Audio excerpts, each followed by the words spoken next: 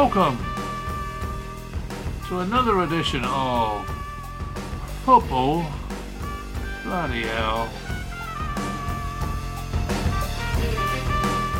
This is the show where the panel make a complete fool of themselves with their predictions for the weekend's football. Sometimes it feels I was born with two faces. I feel the smoke. And that panel is Dave Hilda Pryor, Ricky Hyatt, Gavin Cheetham,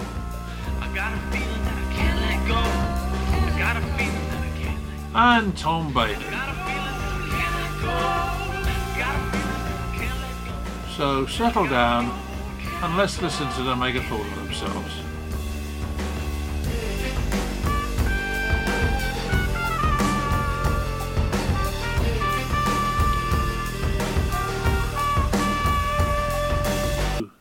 Yeah.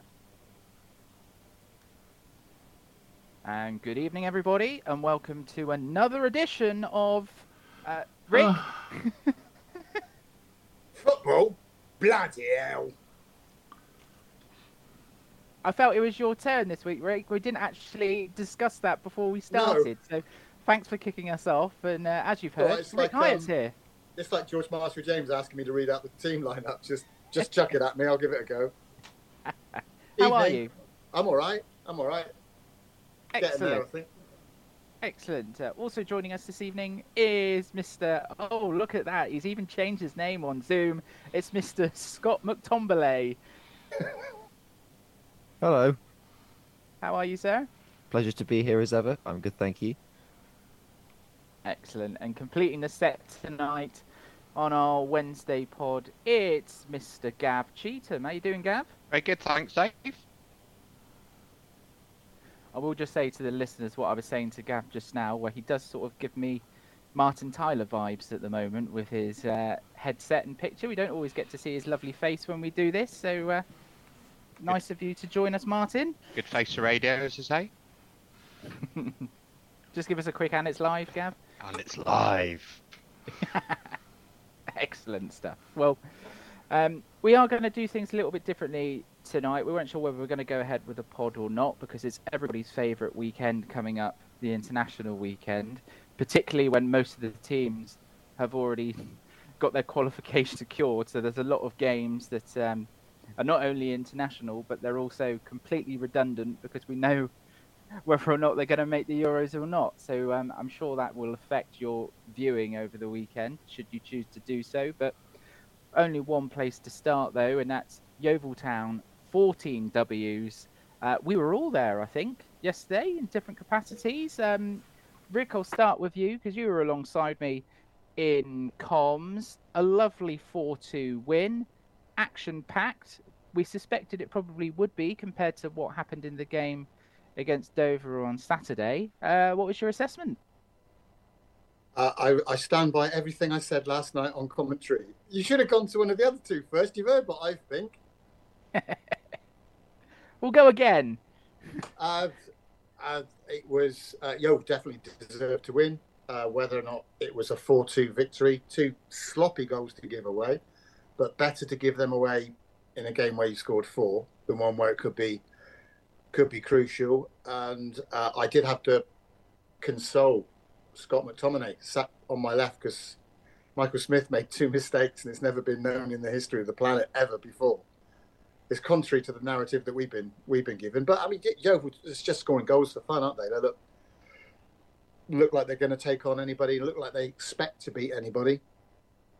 And it's just they look like a team that have won 14 games straight at the moment. And long may it continue.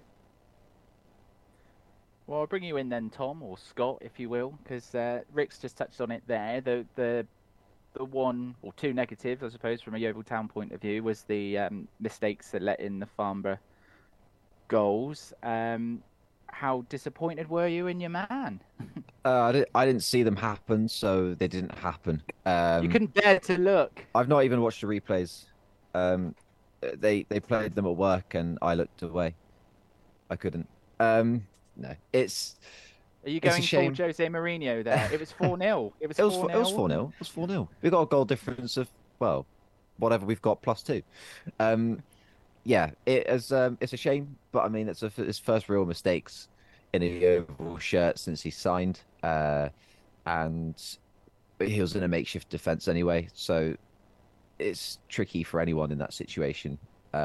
Thankfully, we had a couple of goals to hand, and I can't imagine you'll be making too many more of them. So we can probably just wipe the slate clean and pretend it never happened. Isn't that right?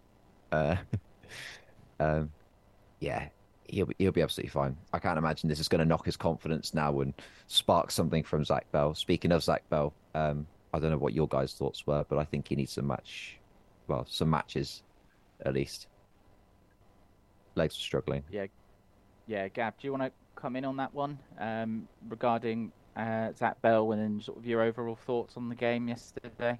Yeah, I think the talking point amongst fans I spoke to between Saturday and yesterday was who was going to play left back in place of Alex Whittle, wasn't it? As he was suspended for last night, and then there was talk of maybe moving Wannell out there, and then of course we lost him after half an hour to an injury, as it turned out, and they moved Smith. But yeah, Zach Bell he's had a very up and down loan spell. I think I've seen him have really good spells within games and halves of football, and then he sort of merited a start the next game, and then the next game Mark Cooper sort of hauled him off at half time, and he's been out on the sidelines for a spell. I just think it's inconsistency, which sometimes comes with someone so young who hasn't played that many games. But I think we'll probably come on to it later, but Mark Cooper said that maybe he needed to strengthen because of course Jordan Young got booked yesterday, so he'll be suspended for a return to his old side Chippenham next week.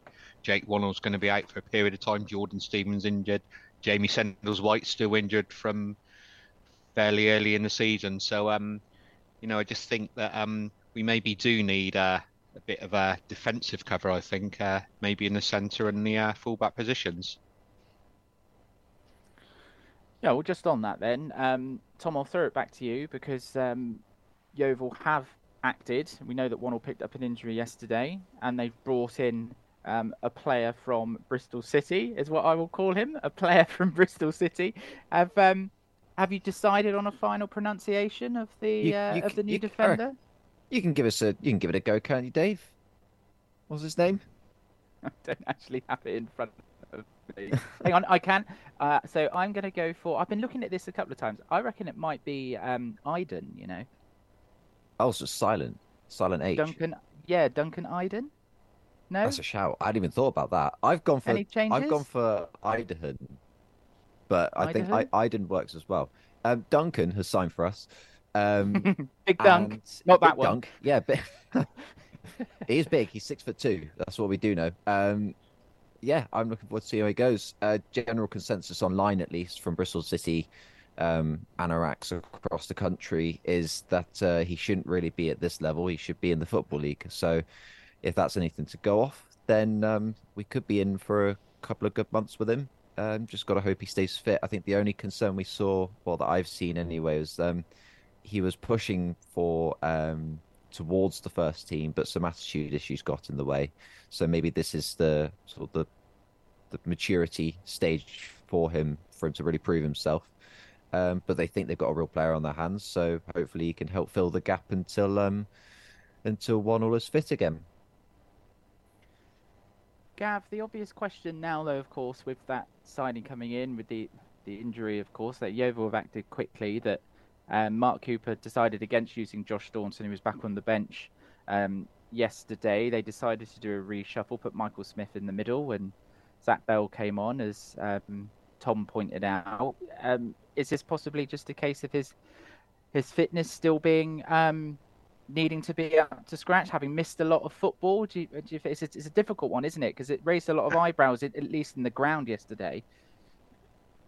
Yeah, it was like we said, it was who was going to play left back in place of Whittle, and then after the other reshuffle was required when Jake Wannell got injured, and there was still was it around the 20-25 minute mark? There's still quite a lot of the game to go, wasn't there? Yeah, so that was my thoughts, that maybe if it was, say, the last 20 minutes, then maybe Josh would have been reintroduced, as players are tiring and, the pace of the game has dropped off somewhat. So that was my thinking why Josh and why maybe Mark Cooper brought on Zach Bell and pushed Michael Smith into the middle rather than bringing Josh on in his natural, and it would have been a like-for-like swap, obviously centre-back for centre-back. So that was my thoughts on it. I don't know what the rest of you lads thought about the decision to bring on Bell rather than Josh last night. Do you think that's a fair comment, Rick? I mean, let's say he has missed a lot of football, particularly with the 3G pitches that we've had to navigate this season as well. And sometimes you can just be a little bit unlucky when the team has been playing so well when you don't find yourself in the team. I think that's the case of it.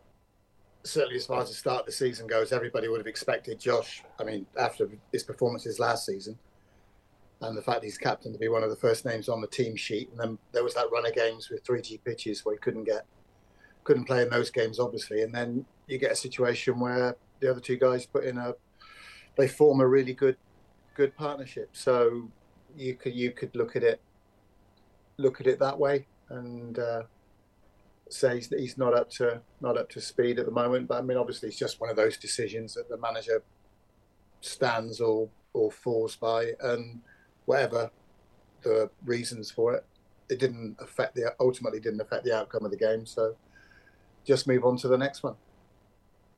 I think that's a fair comment, isn't it? And that's really the overall point here, Tom, is the fact that Yeovil are absolutely flying at the moment. So, any decisions where, fans might think, oh, I would have done that a little bit differently. It's hard to really argue with it when you've got the form to back it up.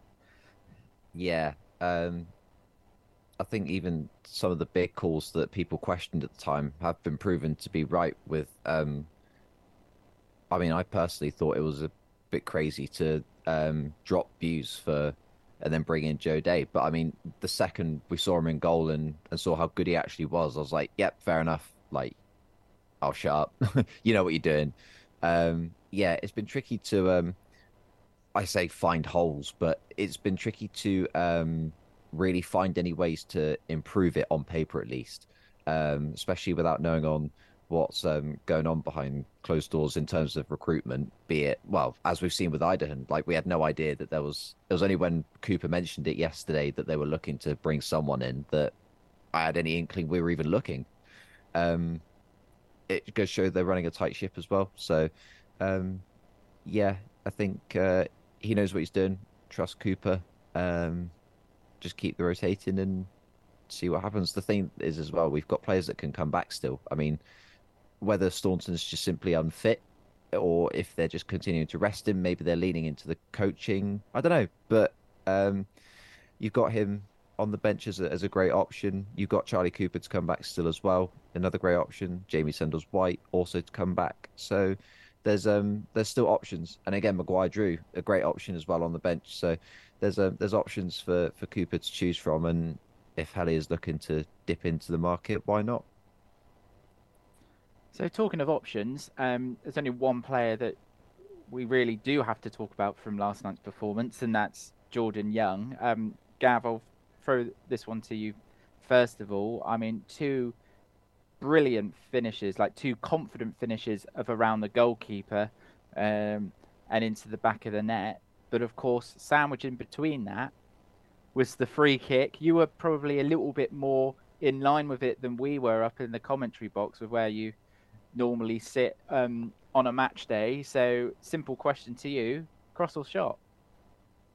Well, when he lined up to take it, I didn't actually say it out loud, but I just thought to myself, well, this is going to be one of them. It's too far out for a shot, and he's just going to dink it, loft it onto the D for, say, Morgan Williams or one of the other players to get his head on it, and then we'll probably get flagged offside, and we'll be frustrated and that. So when he went to actually take it, and then it looked, that's a good one into the area, but no one's going for it, and then it seemed to he seemed to put a bit of bat spin on it, at the last minute, and it just seemed to it looked like it was going wide, and then at the last minute, it just seemed to deviate and go in the bottom of the net. And the keeper, I looked at him when we Farnborough kicked off again, and he was looking to the heavens, and he was shaking his head. he had his hands on his head. He couldn't believe that he'd let it go in. But I think you can tell by Jordan Young's reaction when he sort of held his hands out in the sort of celebration phase that I don't think he really meant it. Rick, he was absolutely brilliant last night, wasn't he? He was almost unplayable at times, and the good thing from his point of view is that no goals were also taken away from him on the evening either, and he could actually claim a hat-trick. It's nice to hear the stadium officials keeping up with the commentators and getting these things Good right. evening, Ian Welch. Evening, Ian. He was very pleased with himself afterwards that he called every goal correctly, and well done, Ian. Yeah, Tom, I mean, he's one of those players where, I said earlier in the season that with all the chopping and changing that we've had at the club, like one of our biggest assets might end up being someone who was already here, and he seemed to take to this league like a duck to water, and it's turning into the main man already in November. Yeah, he was one of the few that I, from last year at least, I was interested to see how he would perform at this level. Well, firstly, if we would keep him, because of course with new ownership, we didn't know what was going to happen. But he was one of the few from last year where I was like, if we keep him, he could be good. Because I mean, we know he's got experience at this level already as well. And all he needed last year was that first goal, and it never came for him. He was when he was on the field, because of course it was a mystery bag of who was going to be thrown out for us last year. He did pretty well, especially in the circumstances. You could tell he was trying. You could tell there was the effort there. It was just the physicality and bits of stuff. Well, just bits like that just needed work, and they've done that over the summer, and he's transformed into this absolutely brilliant player. Yeah, absolutely untouchable at times. I've been really impressed, particularly with his physical work, stuff like shielding on the ball to then carry and lay off for players like Dawes. So yeah, really, really impressed, and I'm glad that it's working out for him because he's a good guy as well. So long live King Young. Absolutely, more of that. Not having King Young there, Rick. It's not Tom's best effort, is it? Let's be honest. I said King, and I was like, well, we've already got King Murphy, but I've said King now, so we'll go with it. Yeah, Prince Murphy, Prince Young. Not wanting to take over Dave's job or anything, but we mentioned it on commentary, the referee, and it's WWE that it currently is. It used to be WWF, and they've now changed it to WWE. So that was something we weren't sure about last night. But what did you boys think? Because he seemed to be inconsistent, and there was an awful lot of off-the-ball stuff from Farnborough, which incidentally, I watched the Spencer Day, their manager's interview after the game, and he saw it completely differently. He was complaining about Yeovil's physicality, and yet from where I was sat, it looked like there was an awful lot of Farnborough off-the-ball stuff going on. I don't know what you boys thought about that. Gav, do you want to take that one? Yeah, I thought Reece Murphy was wrestled off the board twice when he was trying to get he on was to the victim of a ball. couple of those, to be fair. Yeah, he was. One of them against was punished. Sid Nelson, who had a loan spell with us a few seasons ago, was punished, and there was another one that went unpunished. But I think the referee was just like, I know he should follow the ball, but he never seemed to like turn his head, and his assistants didn't help him, especially the one in our stand. And there was, like Rick said, there was a lot going off the ball, and the ref, you need to have your head on a spiral, don't you, really, to spin round? And he did miss an awful lot, and there was some two-footed challenges, and at 25, I think, the one that we christened him Carlos Valderrama in our section of the stand. He had a bit of a 80s perm going on. He was quite lucky to only get one yellow during the game, and and then there was a few ropey challenges that went in through the course of the evening. So I agree with Rick, not the best official that we've had at Rouge Park, but that is the standard, I'm afraid. You gonna say it, Rick? No, I'll let you do it. I'll let you take that one. So Rick compared his style, certainly his hairstyle, to that of John Bon Jovi. The early days, of course. Whereas the early years. Whereas my gag was because his surname was Cool in the Gang. Oh, goodness. Tom, I realise that some of these references might mean nothing to you. I know the names, but that's as far as it goes. Yeah, ask your grandparents, Tom. How can you say that to the man who sat there looking like a Freddie Mercury tribute? Yeah, but Tom knows doesn't know who everything. Freddie Mercury is. I hear about this guy now. We'll come on to Tom's task very shortly. I just want to wrap that point up about the referee that Rick thought was that the referee was letting a lot of things go, but I guess there is that fine line in interpretation in there to, is he letting it go or is he just missing everything? Like, did you kind of feel that same vibe yesterday, Tom? Yeah, I think Rick hit the nail on the head with inconsistent.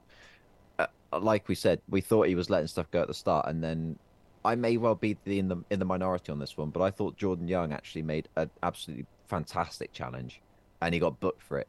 I thought he got the ball, and I thought it was a brilliant physical challenge, and he got booked. So maybe I know nothing.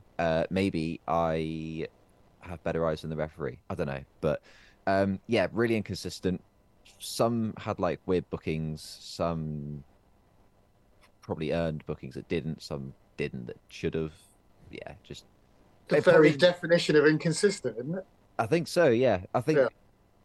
on the balance of things, we probably got a little bit of the favour. He missed a lot of off the ball stuff, but I think we won a couple of soft fouls to kind of balance it out across the game. But yeah, very inconsistent. And it was a very costly yellow for Jordan Young, wasn't it? Because it was his fifth of the season. So when they miss the because the crazy rules again of the National League South, 7 days after the offence, so he will miss a return to his old side, Chippenham, next week. So that's a blow after getting a hat trick. Who's on that one, Gav? Me and thee. Who's Lee? Smooth. Me and thee. Me and you. Tom. Oh, thee. Sorry, I think you said Lee, Lee. sorry. Who's Lee? I've never met this man. Me and Lee. Yeah. I thought it was me. Certainly is. Well, We've before got that, another and game. with it being, yeah, you nearly took the words right out of my mouth there, Gav. We've got a game on One game at a Saturday, time. of Listen to course. the gaffer. Yes, the one game at a time. It is the FA Trophy, so change of competition, but it is a big one, in inverted commas, going back down to the English Riviera. So, Rick, with it being a Wednesday, we're going to have one preview in here at least, so and possibly a prediction from you. So it may as well be this one, but I think this might be a difficult one to call because let's ask it a different way. If you're Mark Cooper, are you using this game as a chance to do a little bit of rotation, or are you looking at how comfortable points-wise they are at the top of the division at the moment? You just want to keep that momentum going and see how far they can keep that going and progress in the cup. Is the 14 wins in all competitions or just? Yes. No, it will be all competitions. Yeah. No, it would just be league games, isn't it? Because No, we lost. No, it's FA excluding. Cup and National League South. Yeah. So does Yeah, this well, I count- say all competitions because we haven't played an FA Trophy game yet, have we? So Yeah. technically it would be if we get one on Saturday. But yeah. it's this run now has taken on. Now it's reached the 14. It's becoming more and more significant, and in a way, it's a funny way. It seems to be an added sort of pressure now because we were mentioning it before, not wanting to be on comms when it came to an end. You don't really want it to come to an end now, and how much of a priority do you put in that? And then you've got defensive injuries, whereas you may have looked to give people a rest or whatever and put things on. Now you don't have that option. You've got to play. What would you do if you're Mark Cooper? What would you do? I prioritise getting the league sorted out as quickly as possible. Try and get that one by Easter or something, if that's what's going to happen. But having said that, everybody likes a nice cup run, don't they? So it's difficult. It is difficult, and it'll be interesting to see what changes he does make with the personnel that he's got available. So yeah, I get on the fence. I genuinely don't know. Oh no, I laughed. I was really You trying always- not to laugh on tonight's podcast. I'm going to stop myself. Tom Bailey, with what Rick's just had to say there, do you think that the fact that it is Torquay on Saturday just changes things slightly in the thinking of whether or not he wants to rotate or not? Because regardless of the competition, we all know that it's still going to mean just that little bit more to the fans. It will. It will. Yeah, it will mean more to the fans. I do think though that it's a bigger game for Torquay than it is for us. Uh, if Johnson doesn't get anything Good out of evening, it, Gary. good evening. If you are listening, thank you very much. Um, if they don't get anything out of this, the atmosphere at Torquay could be very bad going into Christmas. Very, very bad. It's bad already. So they will probably be up for this. I wouldn't be upset if we lost, basically. And if I was Mark Cooper, I would give opportunities to, well, just switch it up. I wouldn't even be upset if he brought in one of the loanees like Charlie Bateson or Ben Jarney or something, just to sit on the bench at least. It depends if they've got a game, of course, but I wouldn't even be upset if he did that. I'm personally not that bothered by the FA Trophy. Give Idaho a run out as well. Just get some minutes into his legs. Stick Staunton on. Apparently Cooper's back as well, so stick him in, hours in maybe. Just give Worthington and everyone a rest. Rotate and just keep everyone as fresh as you can. Yeah. Yeah, I mean, you've almost hit the nail on the head there. That with the squad that we've got, even if he makes changes, Gav, we've got a very competent squad now. Where maybe it might feel like it won't make any difference if there's personnel changes. Yeah, I think we have this season. You know, like, even with the odd injury and suspensions we've like as Tom just alluded to there, we could make 5 or 6 changes and still be fairly strong.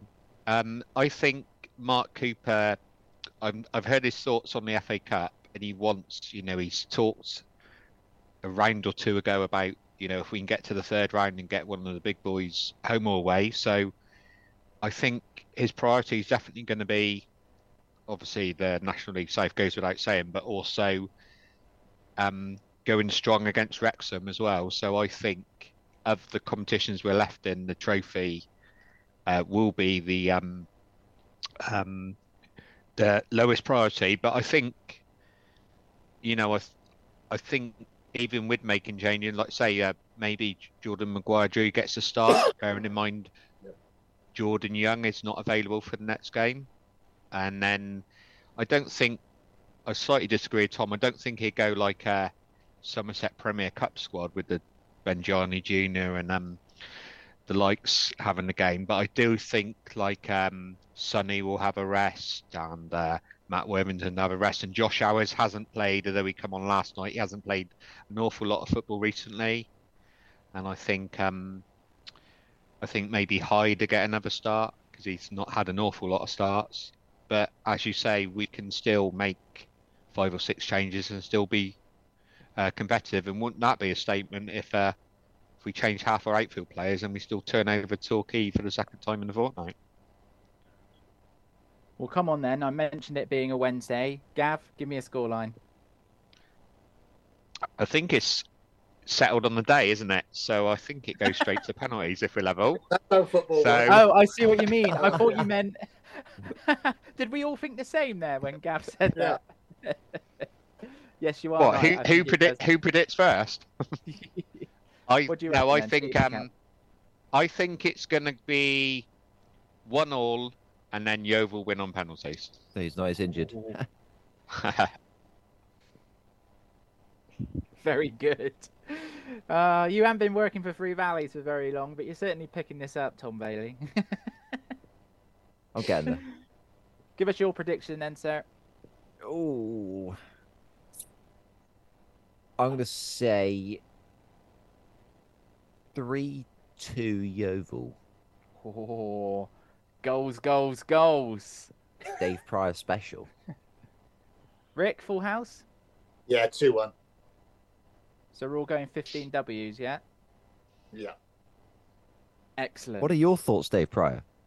What are my thoughts? I'm kind of on the same line as Gav. I could see it being quite tight, and but the momentum of Yeovil will take them through, and they'll be absolutely flawless from the penalty spot. And I think it will be George Marshall James and your good self in overtime for Three Valleys Radio at the weekend, and it will end in penalty success. That's what I think. Would that count as a win? Or does a win on penalties count as a 15th consecutive win? Good question. We need to go to the Oracle. 14.5. Yeah. It would be a V rather than a W. No? No Oh, one? right. I get it. Oh, sorry. Yeah. Is I a thought you V meant, not like, half a W? victory. Well, I guess it'd be a U. It's a double U. Anyway. One thing is for certain sure, though, is if it does go to penalties, George Marshall James will know all the stats on who's ever taken a penalty anywhere ever in the history of the game. So you're with the right man. I've got a 100% penalty record as a Yeovil commentator. You're not I've taking Yes. Oh, you're I've witnessed one. commentator. I've witnessed one, so you never know. Yes, the goalkeepers won't need to write it down on their bottles because George will just shout across the pitch saying, "It normally goes right." Go on, George. Okay, so as you say, we can look forward to that on Three Valleys Radio, of course, and George Marshall James.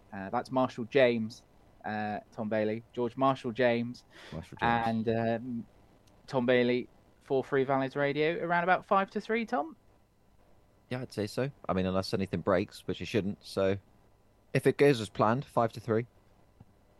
Excellent stuff. Well, Tom, we're going to stick with you because we spoke on the last pod about your Movember.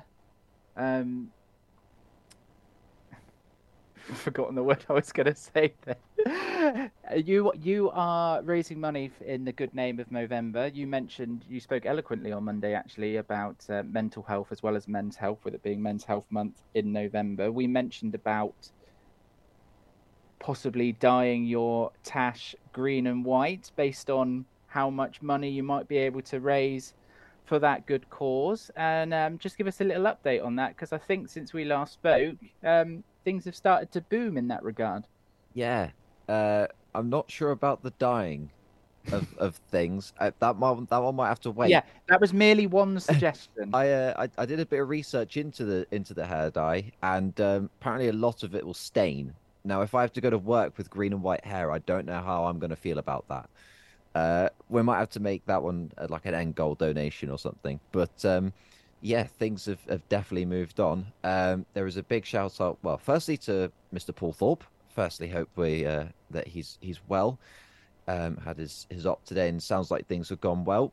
He dropped a lovely donation in for me. But the big one is that Mr. Martin Hellier, chairman of Yeovil Town, and frequents on the Three Valleys podcasts, did make a rather sizable donation.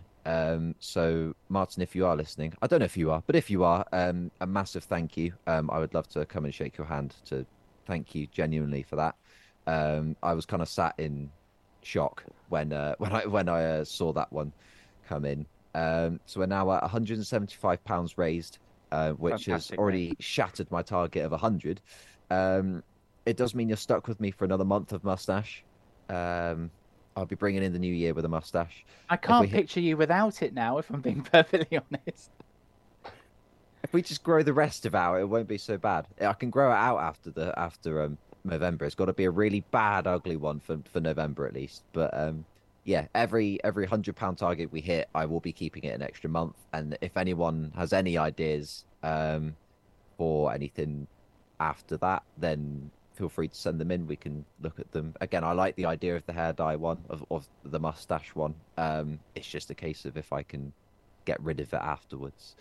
But yeah, it's, as I say, great cause. Raising awareness for mental health and men's health in general. Don't forget to check yourself, speak to your friends, shoulder to shoulder, all that jazz. And we'll be continuing with the awareness bits throughout the month. So yeah, any donations greatly appreciated. Yeah, good work, Tom. And just to echo those thoughts, as it is Men's Health Awareness Month, Rick, it is important that we do talk to one another, and particularly from a mental health side of things, and reach out when you can, check in on one another, and it all helps. Yeah, absolutely. Was it somebody? I read a thing that someone would rather have a conversation with you at 2 a.m. than turn up to your funeral. So just don't be afraid to speak to people. I mean, get the burden out of your mind, because it's all, things always seem a little bit worse when you keep them to yourselves. I just wish that I was manly enough to be able to grow a moustache, but there you go. Just get rid of the rest of it. You already got one. Ah, Do you I've seen echo what those? I'm doing, mate. Do you echo those thoughts, Gav? Other than the possible growing of the mustache, you'll have to Yeah, tell me whether or not that's a challenge for you or not. it would be a challenge, but yeah, no, just like what Tom and Rick has said, just don't bottle stuff up. If you're struggling, reach out, because there is help out there, and more than there's ever been. So don't talk to someone. Just that, really. Thing is, people surprise you, don't they? You think, oh, I can't talk to anyone or whatever, and you find out if you do, people are a lot more receptive to helping and being a comforting shoulder or whatever than you probably think. So don't be afraid about it. Yeah, and if you're listening to this and you think that might be you, and you're interested in football and that, then by all means, let's open up the invitation to come onto the pod. I mean, we'd love to chat to you. We've had all sorts of different characters and opinions on the pod, so more are welcome. More people for you to challenge, Rick Hyatt. I'm sure it'd be good fun. Don't pick on me. I'm the quiet reserve. I'm the one that's on the fence, mate. Well, good luck, Tom, anyway, with that, and we'll keep everyone updated as the Good weeks luck to Tom's face.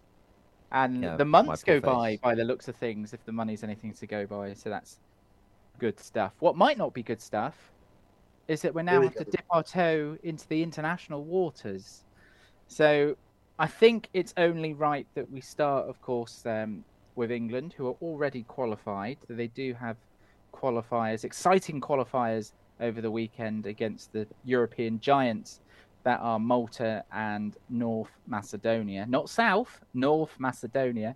I think it's best to start, Tom, with yourself, just picking on you, but with the England squad itself, because maybe the squad has been picked in mind with the fact that England have already obviously booked their place at the Euros. The biggest talking point, of course, being Raheem Sterling. Palmer getting the nod ahead of him, which raised a few eyebrows. Not because Palmer isn't playing well. We know he is. He's playing really well, and we spoke about that on Monday. But it's more of the fact that Sterling is also playing really well. And with his previous experience, and that's now 5 squads where he hasn't been called up. Do you think there's more to this than meet the eye, Tom Bailey? The thing is with Southgate is you don't know. There's not really any logic. That's Tom Bailey's thoughts. Don't know. The fact it took him so long to get Fikayo Tomori into this team kind of says a lot about his selection process. He knows who he likes. He knows he goes with what he trusts, which works. But when it doesn't work, you need to shake it up. And sometimes it takes him just a bit too long. He's a bit too loyal.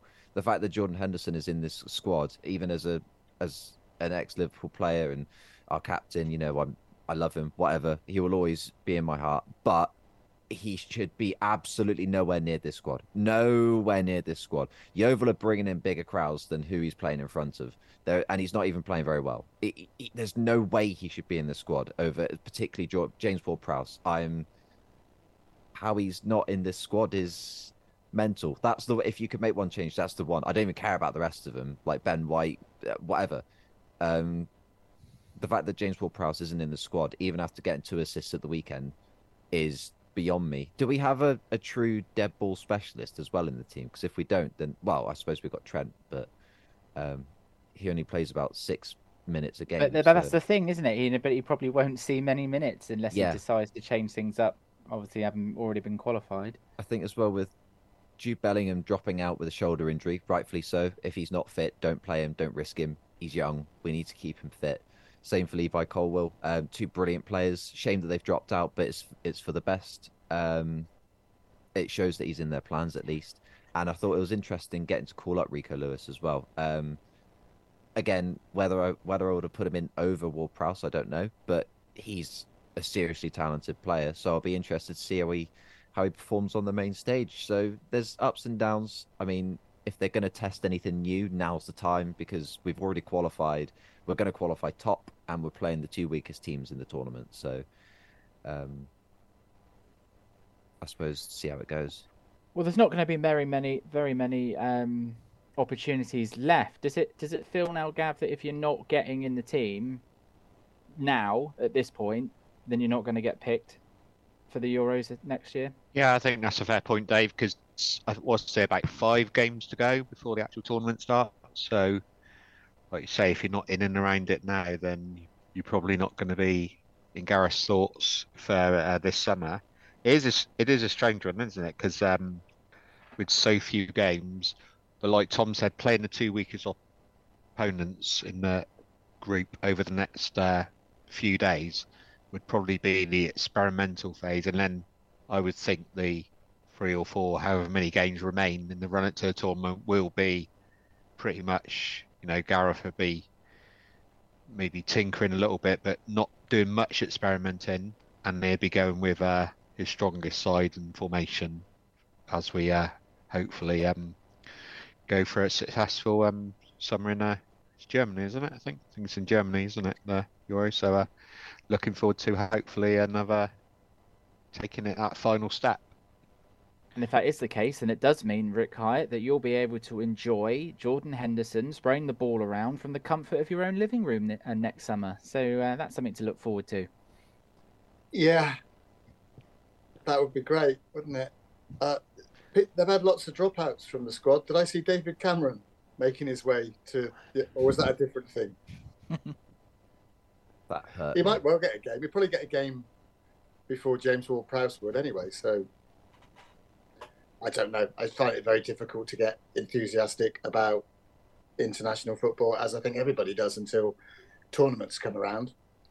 And when the tournaments... I know you mentioned, Rick, the other day about, obviously, it doesn't really turn you on because of the, it's all about club football these days, and why would you then start supporting players who have, who play for your rivals or whatever? Has that always been something that you felt like? Because I've always been of the opinion that international football seems to have, like, it was big at one time and it sort of drifted, and so I'm just interested to know if that's something that you've always felt, or whether that's kind of just changed as the years have gone by. It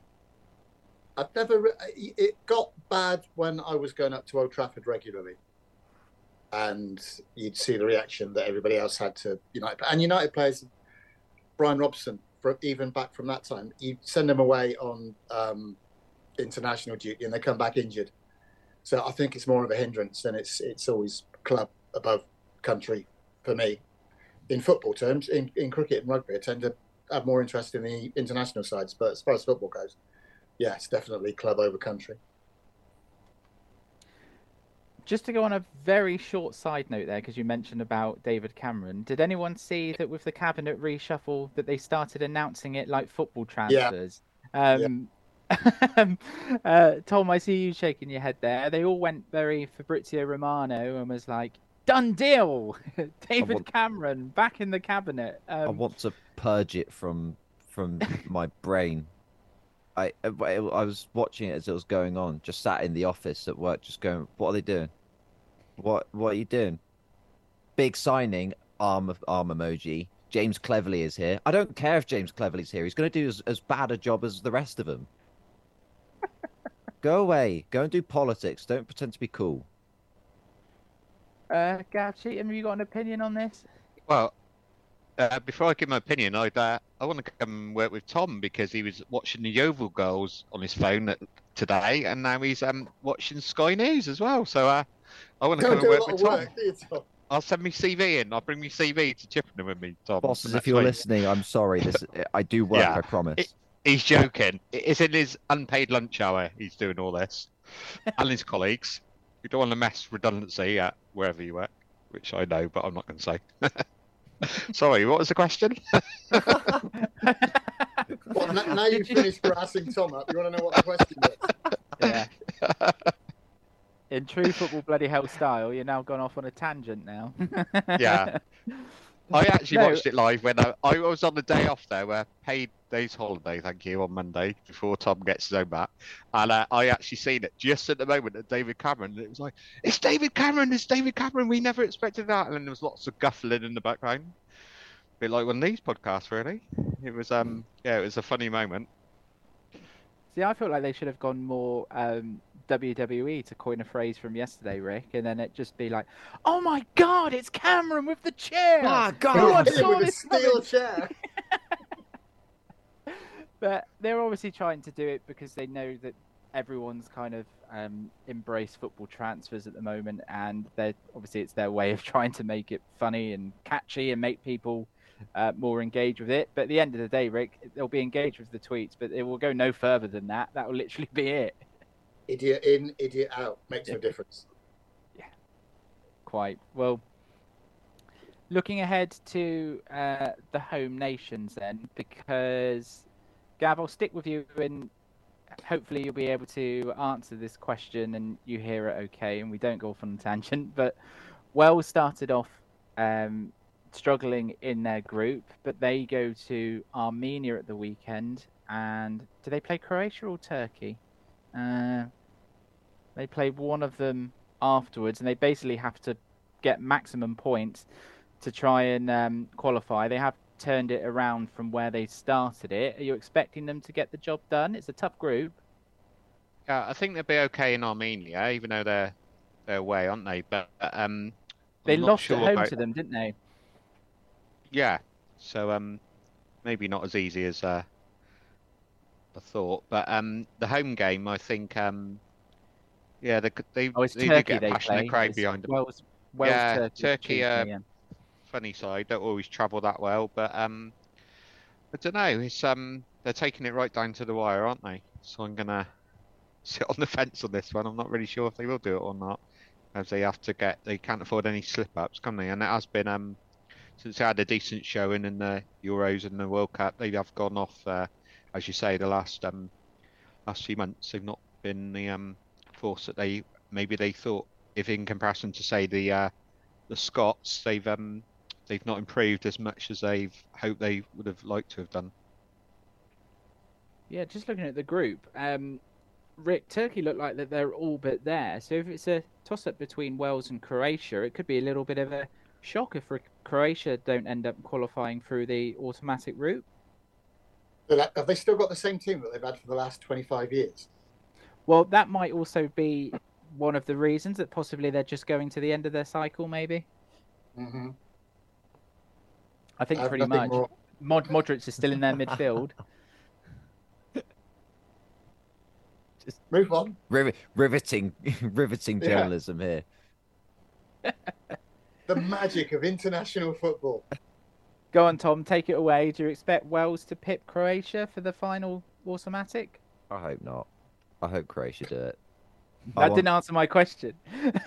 Oh, do I think? Oh, well then, no, I don't think they will. I think Croatia will do it.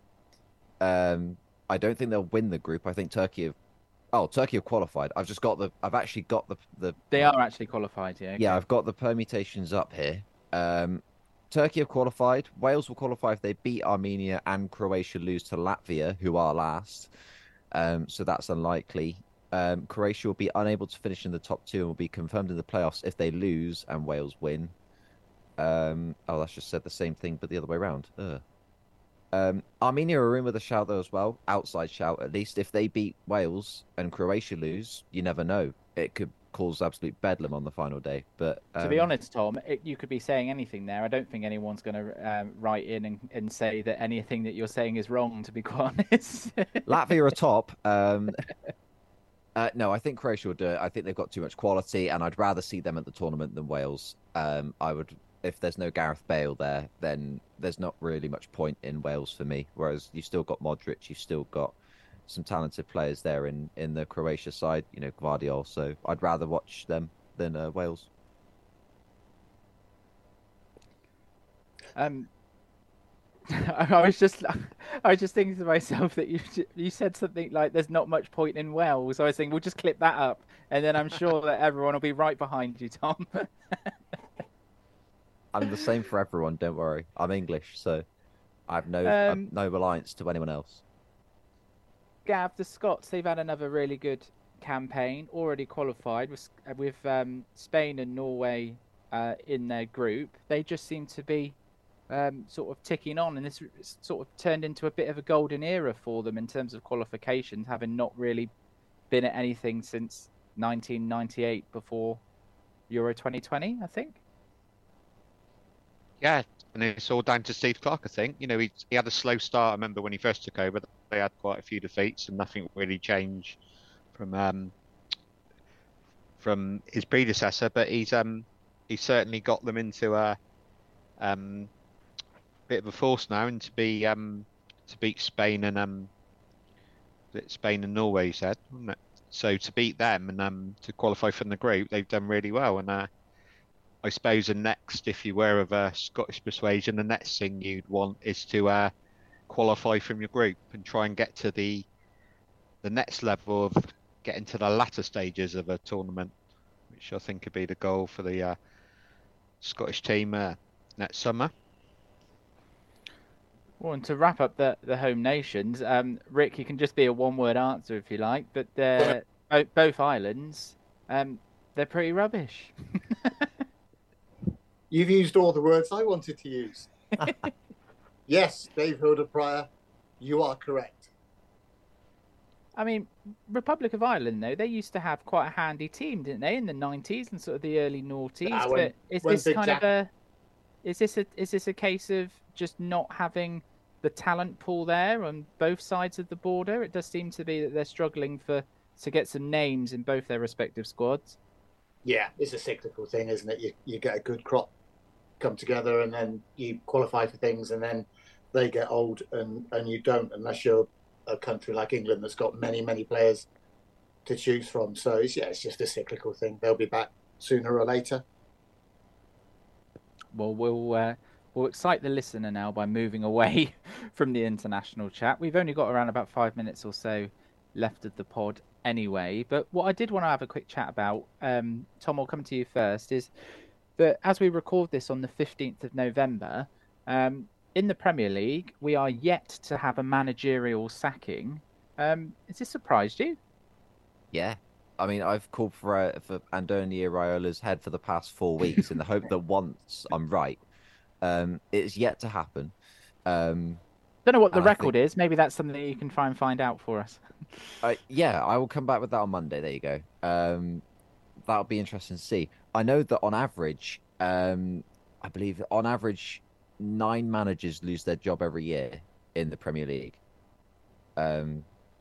Which is nuts that nearly half the league lose their job every year.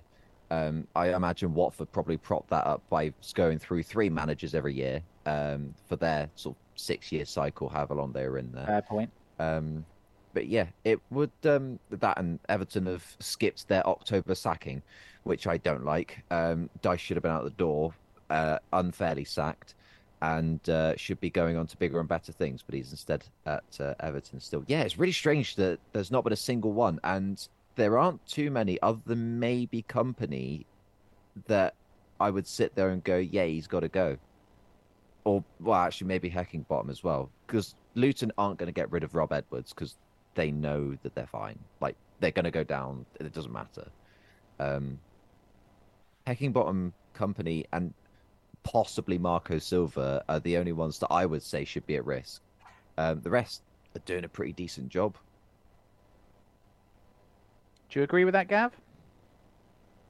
Yeah, I'd probably add Steve Cooper to the list. That might be a danger because their owners doesn't he own has he known some Greek sides in the past, and he's quite trigger happy with his investment in overseas. Isn't it?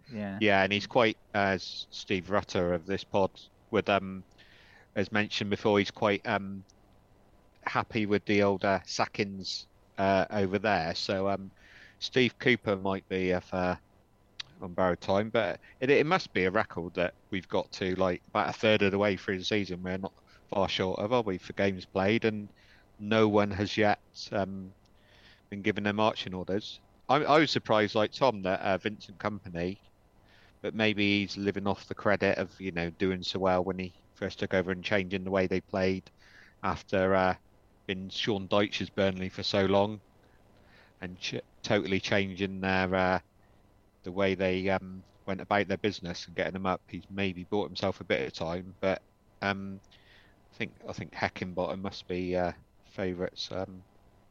Or maybe that is that chap from Manchester called? Can't remember his name with the bald head, the Dutch one. Pep Guardiola. Rick was daydreaming then, so I got his attention back. He was looking out the window. Go on, right. Christian, question for you. I was looking at the one sacking that has happened today that has made me very, very happy. Richard Arnold, been relieved of his duties. One of the Glazers men bites the dust, and get Jim Murtaugh out the door as well. And then yes, Viva la Revolution. So Jim will have everything back and proper and good. I thought you meant Richard Arnold, the GMTV showbiz presenter. Then Rick. He could get a sack as well. He gets on the nerves. Just have a culling. Everyone called Richard Arnold. Just get a sack. Yeah. It won't be. It won't be a very big goal, will it? I wouldn't imagine. No, but get rid of those two. But no, it did make me laugh that they said that they would be sticking with Patrick Stewart. I thought, I wonder what the guy from Star Trek's going to be able to do. Yeah, better job than Arnold. Yeah. Well, the important thing is that it's a Glazer man out the door. He should have, in fairness, Richard Arnold, the way he handled the Mason Greenwood thing earlier in the season, should have been on his toes then. It was disgraceful. So eventually the right decision's been made and he's gone. I just want to jump back in quickly. I've had a very quick look. We would have to wait until at least February to set a record. The 1992-93 season, so the very first season of the Premier League, first sacking came in February, where Ian Porterfield was replaced by David Webb at Chelsea. So there you go. It could well be Chelsea. No one wanted to be sacked in that first Premier League era, see? How times have changed. It was like, oh no, we couldn't possibly sack them on this season. God. We're on the telly more. Watford are like, if we've not made it through two managers, then what are we doing? Well, look, we've got a few minutes to go. So, Rick, how about a nice treat for you? Do you want to have a little discussion about City's financial report that they revealed over the last couple of days, considering that Adam Davis isn't here? So, the next best thing, of course, is Rick Hyatt. Financial expert Rick Hyatt. It's amazing, isn't it? They can't fill the stadium, and yet they've got the biggest income because they won the league. I didn't actually see the figures. I just saw that the chairman had said that they'll be absolutely set up for a long old time in the future, and that there's nothing to worry about. Who'd have thought Manchester City would be set up for a long old time? They just will cheat.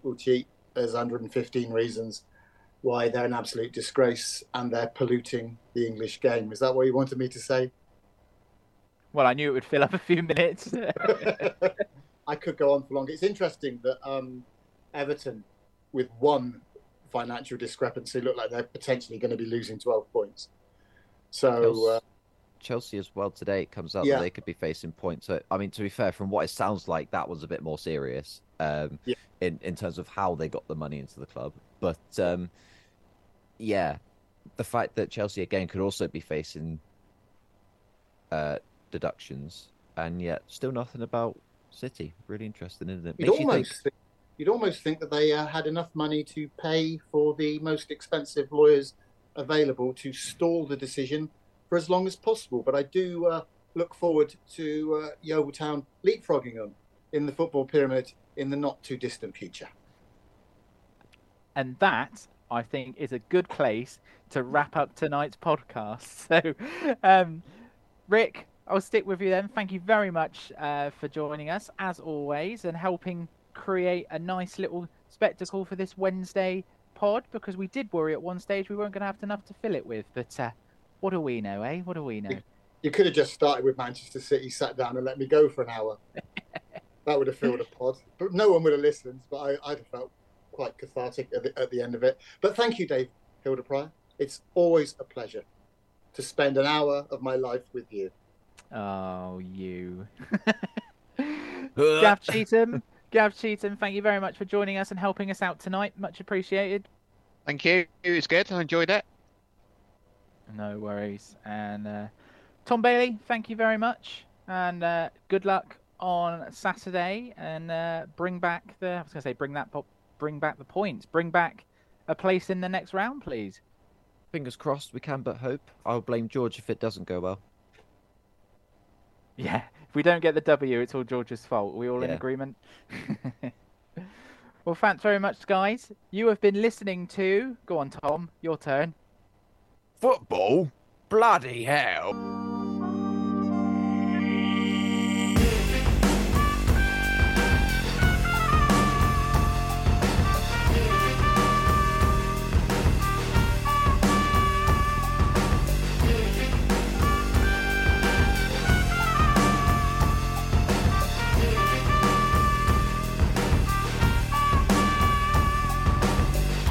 Sugar and caffeine.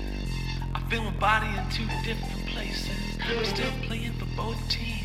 Sometimes it feels I was born with two faces. I feel the smoke climbing down my cheeks. I hear the jokes and I smell the punch.